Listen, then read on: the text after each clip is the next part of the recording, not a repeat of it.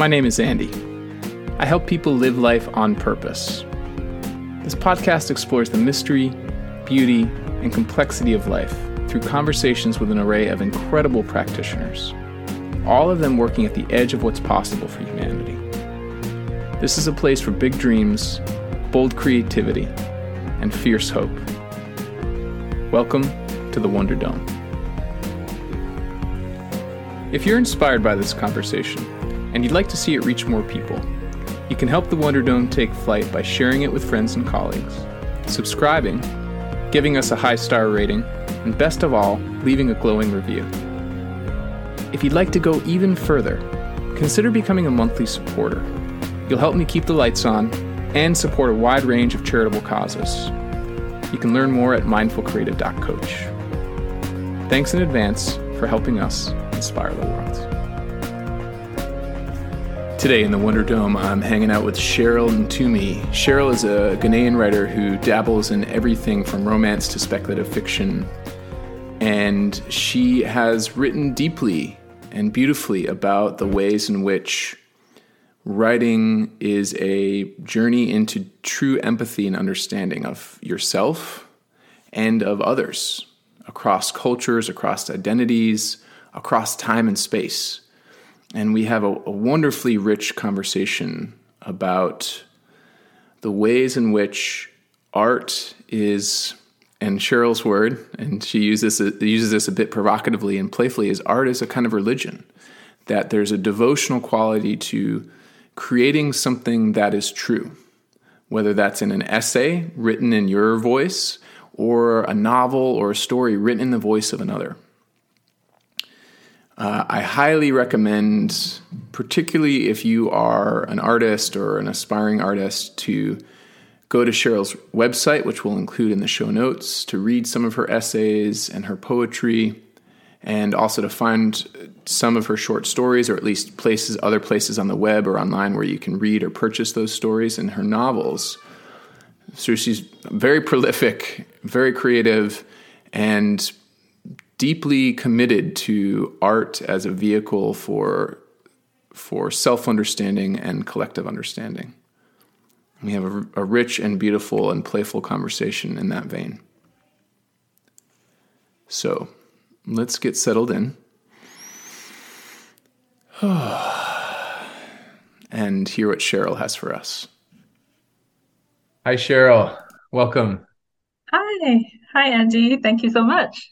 Yeah, it's really, really lovely to have you here. I had such a powerful conversation with Koklo, and I asked her, like, who else, if you were me, who else would you talk to? And she said, oh, you have to talk to Cheryl. So Oh, yeah, so here we are, and I'm glad to be here. as am I. Thank you so much. It's a real honor to be here. Mm, I'm very excited. yeah. I had the good fortune, kind of in preparing for this conversation, to read a bit of your short stories and your essays and even some poetry. And I don't know, a part of me wants to share a sort of a sense I have of you without having met you before, and just see how much that resonates with you, or how much you feel like maybe there's more to say about who you are as an artist or as a creator. Would that be all right as a place to start? Yeah, sure. I'm curious to hear what Mm, your impression is. Yeah. mm, mm. The impression I'm having is that you have been on a journey of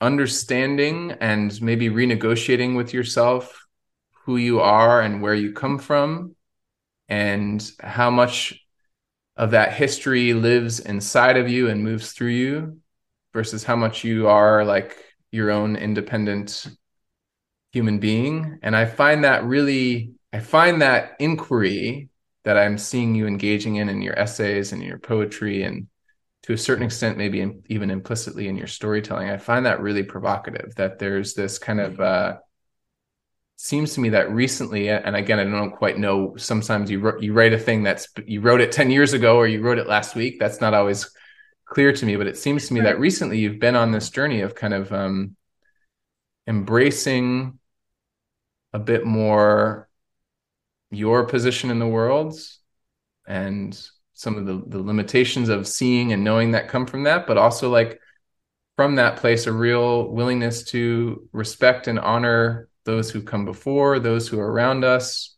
And there's like a real humility and a real beautiful commitment to noticing where we go wrong. You individually, we Mhm. as a species, and getting deeper to the heart of where we might quote unquote get things right. So there's sort of a commitment to understanding that I see in you, a commitment to self-awareness, a commitment to kind of a deeper, truer story of our place in the world. How does that land with you? What's coming up for you as I Wow. share some of those reflections? Um, wow, that's I think that's probably the most accurate that anyone has ever been Oh, in describing um, yeah, and describing how I see things. And it's really amazing to me that you could get all of that um, from my work, without us having spoken before. That makes me feel like maybe I'm being a bit too vulnerable in my work, and oh, uh, I should be a bit more careful. No, I'm kidding. No, it's actually that's great. It's I gosh, I feel a little overwhelmed, really. mm, mm, First of all, thank you. Uh, thank you. That's very much appreciated. mm, I think I really have been on a complex journey. Um, and I've my life has changed a lot in the last few years. I grew up in Botswana. I've only just moved back to Ghana, which is my country of origin. And so I've had a lot of that um, sort of internal conflict trying to figure out where I fit in, who I am. Um, and yes, I am very, very deeply interested in, I guess, the fundamental question how how perception can confuse things. mm, How mm, easy it is for us to be wrong as human beings in so many ways, in so many different aspects of our lives. And that's something that I tend um, to want to explore a lot in stories and in poetry, because I just find it so fascinating, how wrong we can be and how convinced we can be that we're right. mm, That mm, to me is yeah, it's really quite alarming sometimes, even just catching myself doing that, thinking, why am I so sure of this? There's no reason for me to be sure. I don't have anything that I can actually hold on to say that I'm absolutely certain that this is the way things are. And yet, my mind is convinced, my body is convinced, we kind of go into this physical response as if it's absolute, but it's not, you mm, know? And mm, that's a really fascinating thing to me. mm, Just how we figure things out and trying to understand how the human mind works and how that affects the way that we behave, the way that we interact with each other, the way we interact with our environment, the decisions that we make. So yeah, it's an ongoing journey. It's a very interesting journey that I will probably be on for the rest of my life. And yeah, it's interesting because that makes me curious about. I don't know if I can ask this, but I don't know if you've been on a similar journey, because it strikes me as a very distinct, specific thing to notice. You know, mm, um, mm, mm, yeah. So I don't know. Is that something that you're interested in mm, as well? Is that something mm, you've been looking into? mm. Yeah, that's really perceptive. Yeah, there's a way in which reading some of your work, I felt I'm like, yes, Mm-hmm. yes. There's something in the power of articulation when someone says something that Like here, I'll give you a really specific example. There's a paragraph in your, I think it's your essay, Empty Cup, where you write, I understand now that people are not stupid or useless or in any way inferior simply because I lack the ability to comprehend them. To make a choice, any choice, is to begin one little universe at the expense of many others. I was like, wow, yes, to make a choice, any choice, is to begin one little universe at the expense of many others. And it is necessary for others, for each of us to think and act as we do to keep alive all of these universes that I might kill with my own choices. All these little galaxies spinning around us with their strange and varied planets and their strange and varied people. Yeah. And I just was like, wow, that to me, said in a few sentences, spoke to the deep, deep complexity and interconnectedness of each of our lives, but also the ways in which our sense of selfhood, of individuality, threatens each of our lives. You know, there's this kind of tension between deep interconnection and deep individuality. And I see, like, what I saw in your writing is a willingness to hold both rather than like maybe what you were speaking to a moment ago, our kind of desire to be right, our sense, not even our desire, just our deeply felt sense that, boy, this is how the world works, is in a sense both true in our universe that we inhabit and also really necessary for survival. That it is like there's something adaptive about it until it becomes maladaptive, until it starts to lead us to actively pursue choices that are consciously or unconsciously designed to get rid of those other universes spinning around us, because actually the awareness that they might be there is so threatening that we have to get rid of them, right? And something, so there's just like that paragraph to me, yes, it spoke to something in me, and thank you for mirroring that back. Yeah, I mean, I think that's really um it's an incredibly powerful realization, right? Like just to think that, I mean, even before we even get to looking at how society works or anything like that, just looking at our own internal processes, um, and how, just becoming aware of the times in which we feel threatened as individuals, when I guess you're confronted with something new or something different, something you don't quite understand, you can't quite figure it out. And it's like this visceral thing where you just, well, at least this is my experience, where I feel physically threatened. I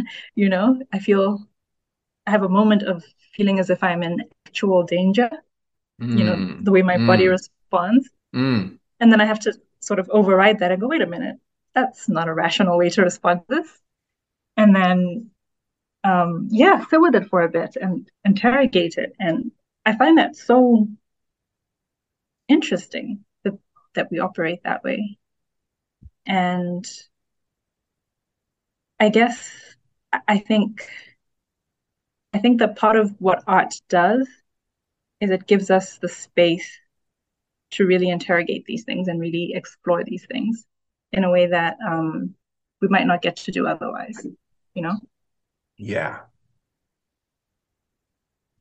Yeah, there's something about which I sort of see you actively and consciously doing in your writing, but we could really argue in a way is possible, is sort of present in any piece of art, which is the kind of at least half a step backwards from like just the like moment to moment experience of being in live, which includes kind of feeling threatened or feeling joyful or tired or excited or hungry, or, oh, there's someone I love I want to spend time with, and oh, here's someone who kind of like I'm worried about, and what's their story. And we're just kind of like, most of us, we could, if we chose to or didn't choose to, just spend all of our time inside of that flow, and it would take us where it would take us. And it's kind of lives with some combination of like the intersection of our family history and our culture of origin and our genetic makeup and the experiences that we have, and this kind of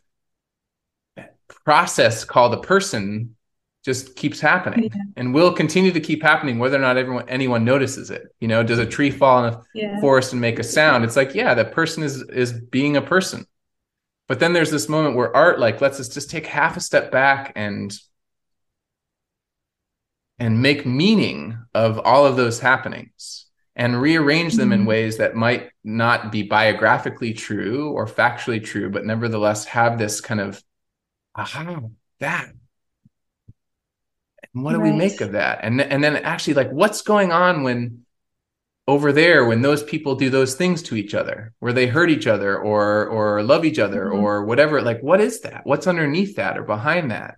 And art has this really unique capacity to help us see ourselves more fully and also maybe help us Yeah. imagine ourselves into possibilities that otherwise wouldn't even be visible because we're just reacting to the next thing to the next thing to the next thing until we're in the grave, and then the next generation comes and they, you know, and sort of this kind of there's a sense of momentum and inevitability without art to existence, that art seems to kind of be able to interrupt some of those patterns or at least give us more perspective on those patterns. Yes. Yes. I completely agree.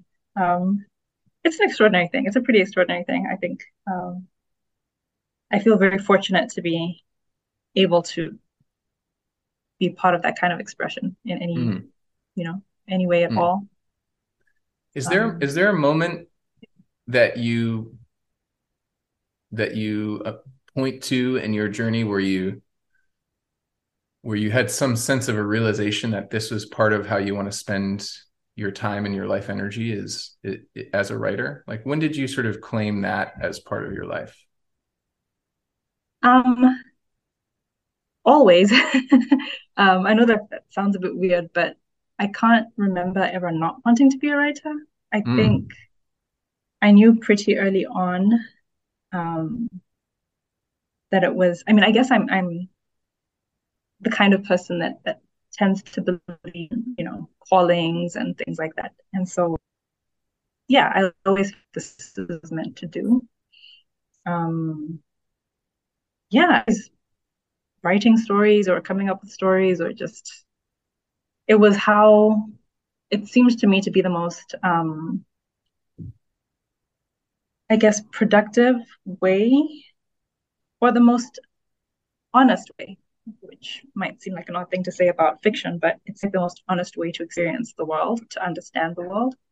Mm. um because I would experience stories, I would consume stories, and I always felt as if I learned so much from that, Mm. from watching this character go through something and going, oh, okay, I get that. I understand what that means. I understand what that feels like, to be in that position. Even if this person is nothing like me, we have nothing in common apart from both being human.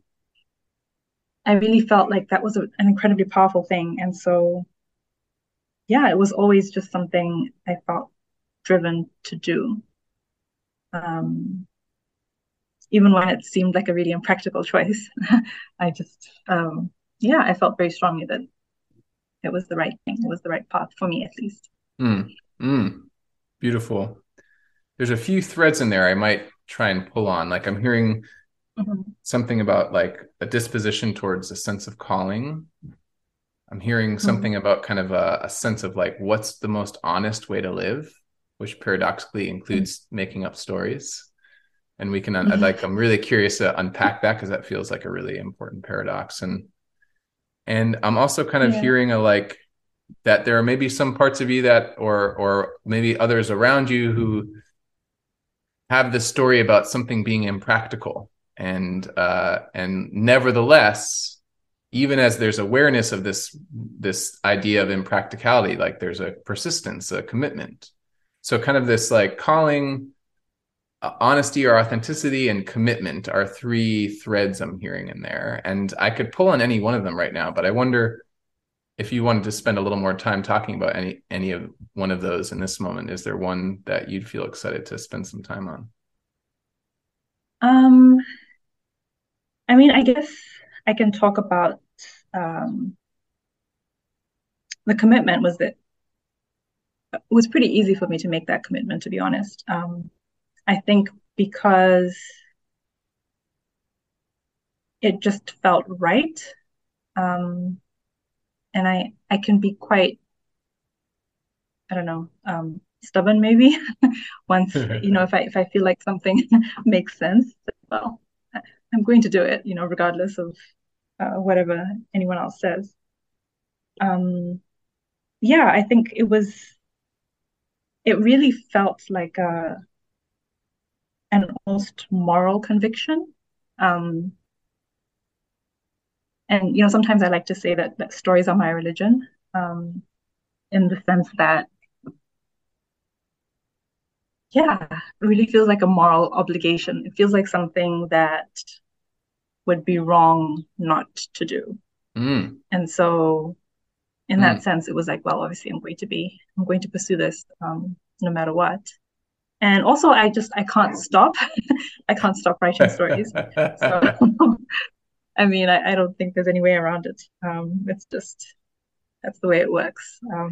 But yeah, I am very uh, devoted to stories. Um, Mm, Partly because they bring me so much joy, but also because I think what they do, the power that they have, is so important. It's been really important for me in my life, and I know that it can be beneficial to so many other people. mm, mm, And so, yeah, I feel like this is my contribution, I guess, to mankind. mm, Yeah. mm. I love this idea that a story is a kind of form of worship or prayer, that the Mm. act of writing is not just the observable act of sitting at a desk in front of a keyboard or a journal, but that it is this Hmm. sort of like act of devotion that I Yeah. mean I kind of can't not do it. I'm hearing you say that. They just keep coming. So I'm gonna like trust that, but also I'm doing it because I have some sense that this is morally important, that this is a kind of way for me to send some kind of prayer to something greater. I don't know. That's Mhm. I'm putting it now a bit in my own language, but as I say that, what's happening for you? No, I completely agree with that. I think that is very much how I see it. Um, you know, it's a it's been a weird thing to try to explain because I think, we kind of have a very clear idea of what a religious experience is supposed to be, I guess. And so, if I describe stories or storytelling as something similar to that, it kind of feels um, like I might be being disrespectful, I think, to some people. But that's not my intention at all. That's not, it's meant to be really the opposite. It's meant to be just honoring the fact that I guess we use the gifts we're given. You know what I mean? Mm-hmm. Mm-hmm. Yeah, we're all given the drive to do some things or the ability to do certain things. And I think there's a reason for that. And to ignore that would be irresponsible. Um, yeah, it would be irresponsible and also unethical in some way, Yeah. is Mm, my perception of it. mm, mm, So yeah, mm. I definitely see it as it's a it's a spiritual thing for me. It really is a spiritual thing. Yeah, I really receive that. And I wonder, yeah, there's something coming up for me here. Let me see if I can just kind of get it into words. Mm. Yeah, like maybe I'll speak a bit about how I experience these questions of spirituality and religion, and then see like if you can maybe see what dots connect for you, because there's something in here about Mhm. it's kind of is analogous to like, well, what is writing? And you go, it's sitting at my computer and typing words. And creating these pixels that appear on the screen, and that's writing. Or it's like sitting in my journal, and so there's the visible thing that I can see, that we could see Cheryl doing. Um, Mm, and in the same way, like I've been to, although I grew up in a secular household and I have a bit of an allergy to organized religion that I've been sort of working with, I've had a sort of ambivalent relationship to. I have been to a fair mhm, number of kind of here in Massachusetts where I live, kind of there's a certain flavor of Christianity and Catholicism. Like, and I've been to a fair number of church services, and there's a sense I have sometimes that I'm seeing that kind of analogous. Oh, like this is what spirituality is. This is when you kneel, and this is when you stand, and this is when you take the kind of wafer, and this is when you sort of shake hands with your neighbor, and there's something beautiful. There's something really potentially quite beautiful about the physical, visible elements, but there's also something that can has come across to me as missing, as devoid of, well, what's underneath all of mhm, those rituals? What's happening inside that's not visible, that might be deeply meaningful for one person and deeply dull to another. Like there's something about you in particular saying, my gifts are my gifts. And when I sit down to do this very simple thing of putting pen to page or kind of fingers to keyboard, that's not just what you see, that there's something much deeper happening here. And in the same way, Andy, mhm, when you see me kind of kneeling at this altar, that might not be an altar that you want to kneel at, Andy, but it's important to me that I have an altar to kneel at. And right. so like there's something underneath the physical that's happening. And I wonder if maybe you could speak to Mm. your version of that, or your sense of that spiritual work or religious work that's happening when you kneel at your particular altar of the pennant page. Um, Gosh, I really love that. I really love the way you put that. That there's something um beautiful about it. I think it's such a personal thing, that it can be very, I guess, yeah, it's not something that's like a one size fits all. So for me, it's a very emotional thing. I tend to be very driven by emotion when I write. I tend to kind of go into a certain headspace, into the zone, as they say. Um, and I feel, and this is something that I thought was really interesting because Tufa said this too in your discussion, about how you're a vessel really as a writer, for Mm-hmm. the stories to come through you. And that's something that I completely relate to. I really feel like that's how it works. It's not like I'm doing something, if I write something and people really like it, it's not necessarily that I have done something extraordinary. It's more like the story has decided to come through me and I've just acted as a medium in some way. Mm. So that's what it's like. It's really like the experience of being struck by the muses, I guess, or by inspiration, and um, being open enough to allow the process to happen, however it needs to happen, and getting it out the way it needs to get out, and kind of getting out of the way as much as you can, Mm-hmm. which is not Mm-hmm. always easy, but yeah, as much as the story requires. And each story is different. It has. I kind of think of stories as like these sort of mercurial spirits in a way that Mm. they have very specific needs. They have like a list of demands, and each story is different. And so you just kind of have to ride the wave, like, oh, okay, want me to go in this direction. It happens a lot that I think I have a plan of how a story is going to go. And then next thing I know, I'm somewhere completely different. And I'm just like, I don't know how this happened, but the story decided to go this way and I'm going to honor that. So yeah, it's really about being open to Mm. the process and kind of giving yourself over to it and trusting that um yeah, that what comes is what needs to come. Mm. Mm-hmm. I don't know if that makes sense. Mm. How do you, to the extent that you can put it into words, how do you practice that opening for yourself? What is it? To the extent you can be precise about this, what does it mean for you when you notice that you're getting in the way, or that you're closed off, or that you're too attached to your plan? What does your practice of opening sort of look like or feel like? Well, it depends on the story. Some stories are easier to do that with, where um, I can just sort of notice in the moment that, oh, wait a minute, I'm becoming too uh, pedantic about this, and I just need to kind of step back for a second and then come back to it when I'm a little bit um, less worked up, I guess. Um, Sometimes I need to step away for a long time. There are stories that I've had to walk away from for months or years at a time, um, Mm, mm, just because I was not in the right headspace to be able to give the story what it needed.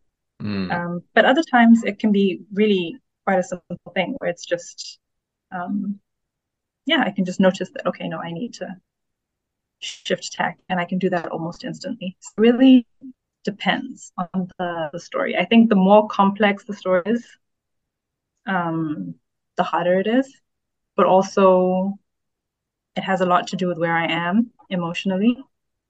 I sometimes feel like there are stories you want to tell, but you're not actually ready to tell them yet, and you mm, kind of have to wait until you're ready to say what needs to be said. So mm, usually if I'm struggling a lot with a story, I feel like, okay, yeah, there's something I haven't worked through or I haven't experienced that I need in order to be able to complete this. And until that has mm, happened, I won't be able to get mm, there. So mm. Yeah, that really strikes me as yeah. like a beautiful act of faith and devotion to say, okay, there's a struggle here, there's a story here, but I'm not ready for it yet. And at some Mm. point, if I stay open, something will happen, either out in the world or in my own interiority, that allows me to sit back down with that story and let it come through fully. That's kind of what I'm hearing you say. Does that resonate? Yeah, yeah. I mean, that's how I experience it. I don't know. Mm, mm, Um, I don't know how, if that's something that's just in my head, but that's definitely been my experience. yeah. Um, but I want to ask you something though. Is that Okay. okay? Yeah, sure, um, sure. I like this. I'm here to play. okay, so I'm just wondering how, because this is a question that comes up for me sometimes. Um, as a reader, Mm, as well as a writer, um, do you have this kind of experience or have you ever had this experience where you're reading something or writing something or developing, any kind of creative project, and you get to a point where you feel like there's a block? What do you do in those moments? How do you respond to those moments? mm, mm. I mean, these days I have, as a reader, I I have three kids. I have a full-time job. I have this podcast. So like there's a certain quality in which, like, also in the same way that you're letting a story come through, readers have to choose to let a story come in.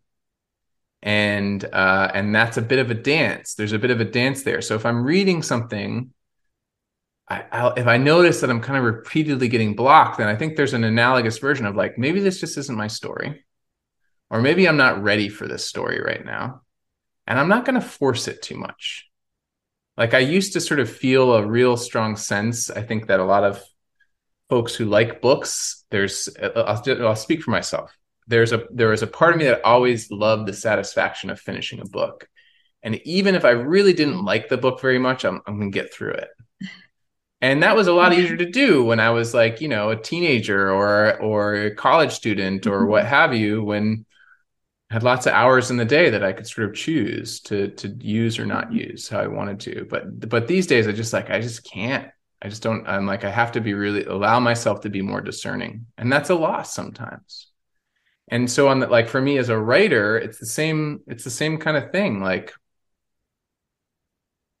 I've written and self-published one novel, and I spent years on it, and I'm Mm. quite proud of it. Like I think I really showed up for that piece of work as best as I could with everything I had at the time.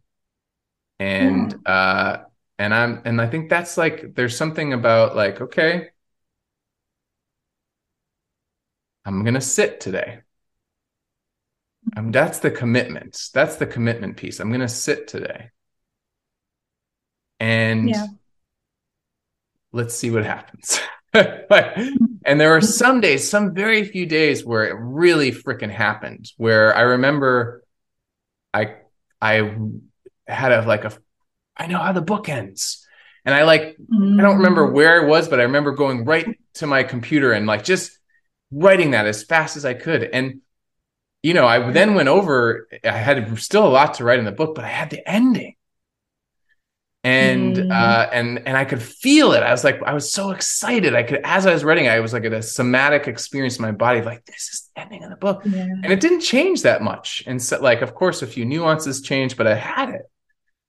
And I had no idea that was how the book was going to end when I started. So I think like sort of like the lesson, as much as we can apply lessons to life, is like, okay, if I don't know what to write on this part, well, just write something. Mm. And maybe it'll make it in the book or maybe it won't, but if I hadn't just been willing to write something or at least sit, even if nothing came out, if I hadn't been willing to say this book, hey story, I'm committed to you. Hey Mm. book, I'm committed to you. I'm going to sit. Then I don't think that whatever part of me or whatever's going on, the language we're using of being a channel or a vessel, whatever that receptivity of was needed just wouldn't have been there. And then the ending would have been like up here, I'm lifting my arm over my shoulder going, here's how it ends. And I wouldn't have been able to hear it because I hadn't like that receptivity to it. So, Yeah. yeah, when I come up against a block, I think to answer your question directly, it's a bit of a like self-compassion, a bit of a like, is this where I need to be right now? And if it is, I'm Mm. just going to sit here and be with it, even though it sucks, even though it's annoying. And if it's not, then I'm going to be okay and say, I'm not okay. I'm going to go somewhere else. I'm going to put the book down. I'm going to go work on another scene. I'm going to open up another project. I'm going to go for a walk so Yeah. that the next time I sit down, I'll see if the block's still there. And Mm. you know, and rinse and repeat as much as necessary. Yeah. That's what Yeah. comes up for me. How's that? What does that spark for you? No, I feel yeah, that really resonates with me because I think it is a commitment, you know? It's a commitment. And like you said, as a reader too, it's and I think it's interesting. I don't think a lot of people, or at least not people that I've spoken to, see it that way. You know, they see it that way if you're on the other side, if you're creating something, but not if you're consuming something. Mm-hmm. But I think Mm-hmm. it's a commitment either way, you know? Yeah. It's Yeah, it's a commitment of time, it's a commitment of attention and energy, and yeah, receptivity. Like I really love that you said that, because I think that's such an important element, you know, because it's all very well to just kind of sit and just go through something, and you're not actually reading it, you're not actually engaging with it, but it's an exercise, you know, Yeah. versus really absorbing the material, really allowing it to yeah to come in and to you know raise whatever questions it's going to raise, whatever feelings it's going to raise. Um, yeah, so it's absolutely a commitment. I Yeah. agree with that completely. I Yeah. have been thinking lately about why is it that certain books really stay with me or yeah, I'll stay with books. Mm. And one thing I've noticed just like across the like very wide diversity of kinds of books that have stuck with me is they're kind of what I might describe as their psychoactive effect. That like by Mm. reading them, my consciousness is actually changing in some way, even if not permanently. It's like undergoing an altered state. And the kind of stronger the psychoactive effect of the book, the more it like and stays inside of me in a way that's really meaningful. And I think the possibility of that is also true in the writing. Like what you're describing when you arrive and you sit and the emotions coming and you step aside and let that emotion fully inhabit you is a kind of altered state. And that feels really important. That feels like a really kind of fundamental, like part of the commitment is a willingness to be altered. And that to me seems Yes. like the like real beautiful power of writing. Like if we get into like why do we need writing, the sort of moral conviction you have is that it has this unique psychoactive effect, this unique ability to allow us, if we allow it, to be altered and to grow, to deepen, to widen, to expand. And the kind of cool thing is I don't really, I mean, I could be wrong, but I don't feel a sense of loss whenever I feel that alteration. I only feel a sense of like deepening and expanding. Yes. And you know, again, I haven't read your novels, but just from the bits I have read of your short stories and your essays and your poetry is like, that's why like speculative fiction is so freaking cool, is because it really leans into the sort of psychoactive potential of art, the imaginative, like you can write about things that might not be literally true, or at least we might not have the eyes and ears to see them. Or perhaps the dominant culture has like filtered out some of these things, whatever. We could get into a whole debate, but whatever the case is, speculative fiction turns Yeah. on channels of our imagination and as a result actually like physiologically alters us, and that's really fucking cool. Yes. Yes. Yes. Agree 100%, 100%. That is one of the absolute coolest things about it. I always like to compare it to, and I don't know if this is accurate, but you know, sometimes when you hear actors talking about how they get into character, I always find that such an interesting thing because it's an act of becoming, right? It's the same kind of transformation that you have to go through in order for you to embody this other person. And I feel like it's the same thing when you're creating a piece of art, you know, whether it's a story, a poem, a song, you know. I feel like you have to, for a certain time, embody something other, you know, a different character, a different state of being, a different way of thinking. Um, and that's such an interesting thing for me. You know, I find that so much fun to do, but also I think it's so important to be able to do that because I feel like that's where compassion grows. You know, that ability to step inside someone else's experience and go, oh, okay, I would never in real life perhaps do this or make these choices or, you know, live my life in this way. But I completely understand this person, you know, in this moment as I'm going through the experience with them, I get it and I can feel for them as a fellow human being. And you carry that with you, you know, when you come out of it, that stays with you um, as you go back into the real world, so to speak. And it changes things. It absolutely changes the way that you see things. It changes the way that you see other people. You know, I don't think it's possible for stories to make you a worse person. I know that there are some people that think that it's possible, but I really don't. I just don't see how. I think being exposed to all the different ways of being can only make you richer and I think yeah, can only help that feels grow. like an important distinction, though, what you just said there, which is like there's sort of stories plural, like a and really like a pluralistic a Mm, willingness to and an energy around, and the same way that piece of your essay I read earlier, like I feel like this connects to that. You're this mm, increasing understanding that in a way each of us is a story walking, or perhaps right.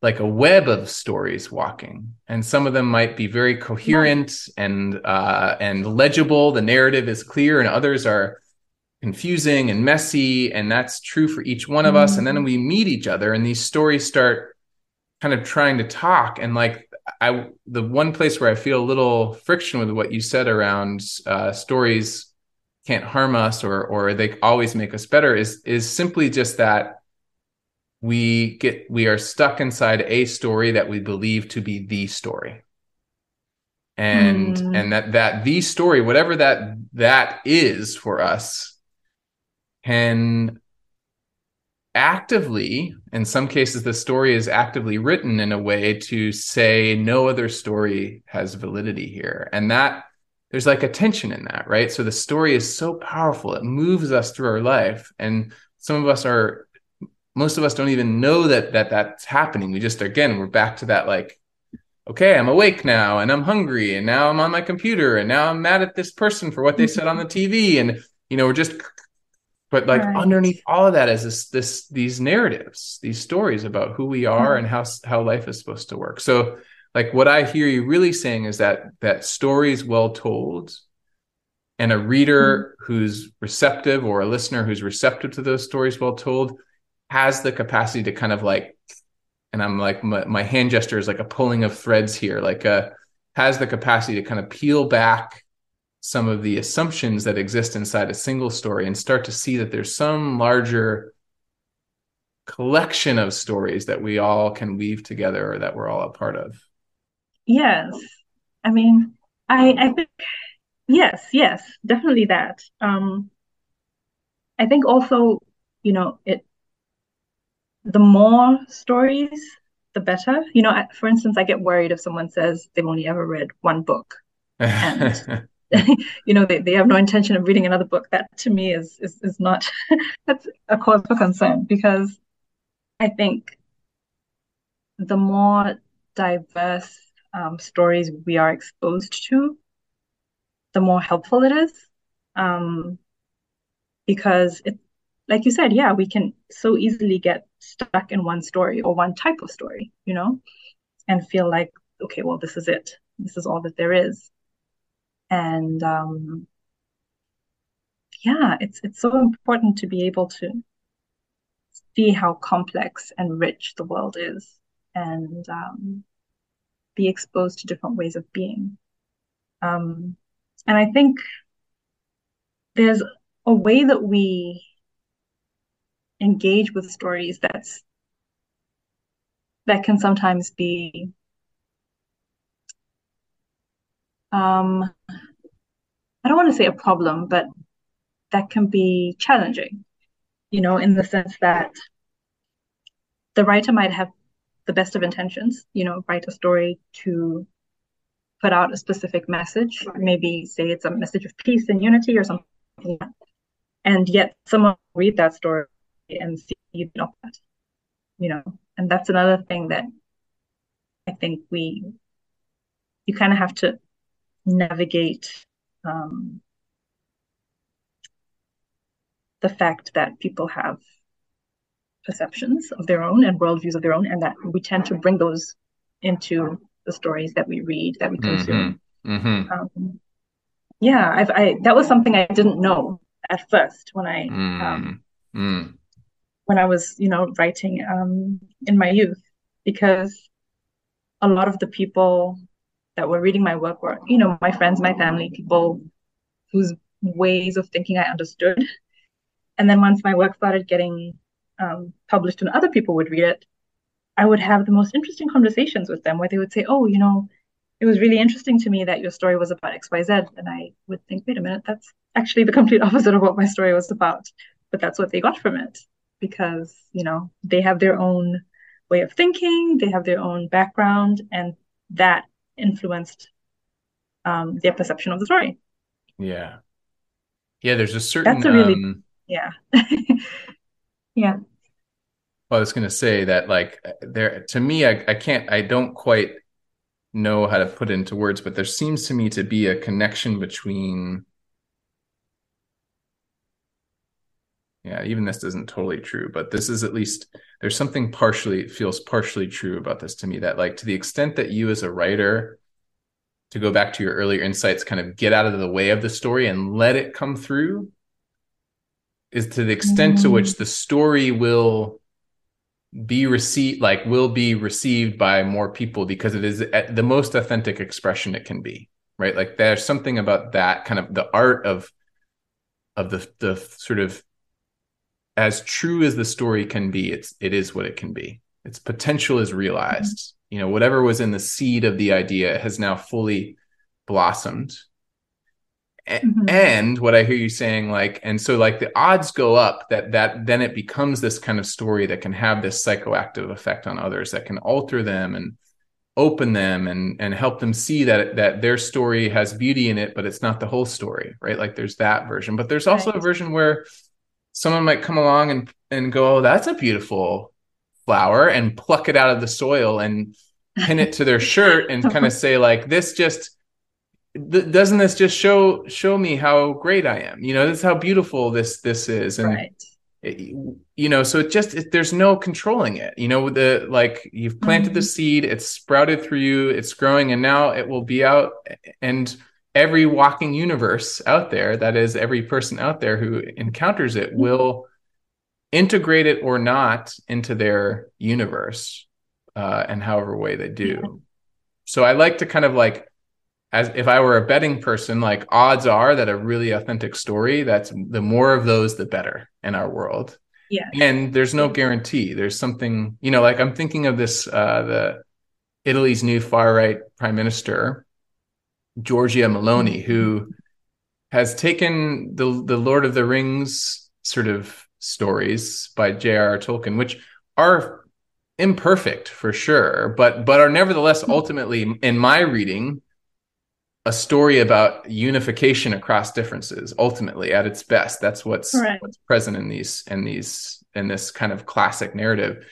But you know, like there's also a reading that's like about racial purity and about like kind of some things that are a bit Right. terrifying to me and a bit troubling to me. And she's kind of claimed, like, these stories, the Lord of the Rings is our story of, like, you know, of being the one true good in the face of the overwhelming Yeah. evil that's out in the world. And it's just like, ah, oh, boy, I really feel like Yeah. if J.R.R. Tolkien were here, he would be like, what, wait, that's not what I wanted. That's my sense anyway. So I Right. like want to just like, I think it feels like there's a both end here. There's just a risk, or there's an uncontrollable Hmm. variable as we put our stories out into the world to share with each other. Yes. Yes. I think that's absolutely true. They Hmm. cease to belong to you, I guess, once they go out into the world. They become the property of the world in a way. Yeah. Yeah. And then get used or not, internalized or not, Mm, absorbed or not. Like there's this just wonderful, terrifying, awe-inspiring kind of unfolding that just keeps happening as we participate in it. yes. Yes. I would love Yes. to It's an this interesting thing. we're coming close to our time boundary, and Oh gosh, yeah, that I was feel quick. like it was quick and really lovely. And I feel like if it's not too much of an imposition, your poem, The Ladder, to me in some Yes. way evokes in a poetic way much of what we've been exploring. And I wonder if you'd be willing to read that as kind of a closing piece to our conversation. Absolutely. Hang on. Let me just. Okay. The ladder. It leans against the mountainside, steep and tall and treacherous. We make our way, the weak, the strong, the righteous, and the lecherous. The peak is hidden by the clouds, salvation, hope for all. For some, the summit is out of reach. We trip, we're pushed, we fall. But still, we climb the ladder, place our faith in the ladder. It never moves through rain and snow. It's eons old and weathered. We slip upon its aged rungs, our ropes too loosely tethered. The climb, our fate, our penitence, our prayers twist towards the sky. We find our feet, we lose our way, we change, we fade, we die. But still we climb the ladder, place our faith in the ladder. The steps that lead into the light, littered with plans and promises, with miracles and golden things that lock away recall. Perhaps one day we will remember the truth we have forgotten, that each of us was born with wings and need not climb at all. Till then, we'll take the ladder. Always, always the ladder. Mm.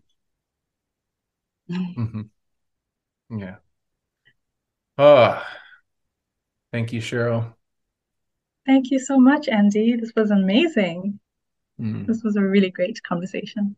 Yeah, I feel the same. Appreciating you and your devotion to your art. Appreciating Kloklo for introducing us. And Yes. I guess I would just offer, like, for anyone who's listening, if they want to find your work, or if there's a particular piece that you really want, like, if to hold up and celebrate, that you would love for more people to read, share that with us now, so we can make sure that folks hearing this can find more, should they be called to it. Okay, well, I mean, apart from my poetry, which is on my website, I have a short story called Godmother, which I think people might resonate with. It's a story about connection in an age of disconnection. It's a kind of a pandemic story, science fiction story about what the world would look like if we were not allowed to be human, really, to interact with each other in the way that we're used to interacting with each other, and what we would do to fill those voids, essentially. And it is available to read for free from Apex Magazine. So I think, people might enjoy that. Nice. Yeah. Lovely. Well, we'll make sure to share your website in the show notes. I hope, I haven't read Godmother yet. I'll go read it. And you mentioned before we started recording that you are working on finishing 2 novels. So I wish you a lot of